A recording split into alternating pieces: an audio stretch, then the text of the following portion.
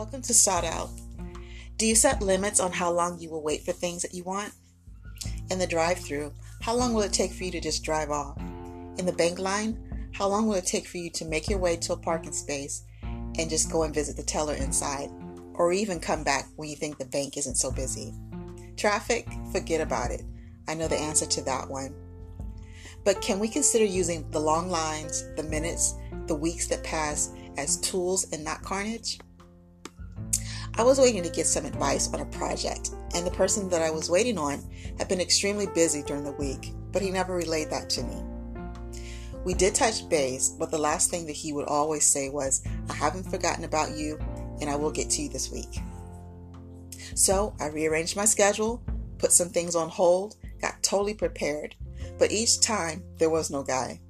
The next day, I would set up the same routine, and as I waited, I would murmur, I would vow never to ask for his help again, and just really refrain from not just calling him to say, forget it. But I couldn't. What I did do was I asked him to try and narrow down some space so that I wouldn't feel completely bound. Then that's when he explained that he was trying to juggle an extremely unusual hectic week, and he apologized for seeming rude to my needs. I can respect that, right? He did acknowledge the strain that I was feeling, and he was open enough to give me clarity. Don't you know, it worked out, and it took all of 2 minutes. But what would have happened if I allowed the frustration of waiting to miss my opportunity?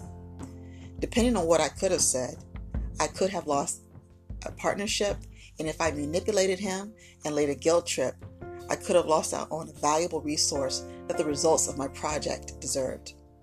It's obvious, it's hard to wait. It's difficult to wait when we don't know what's working on the other side of our needs. But there's life in working through the exercise of waiting. Now, you can Google scriptures that encourage you and tell you the benefits of waiting.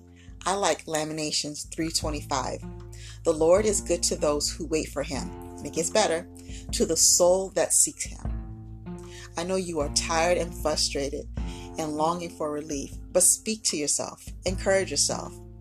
If you buck out there and move too quick, the results aren't going to be good. If you're passive and miss the opportunity to speak or move, you may not get what you want. So be wise, and the most helpful thing to do for yourself is to pray and wait.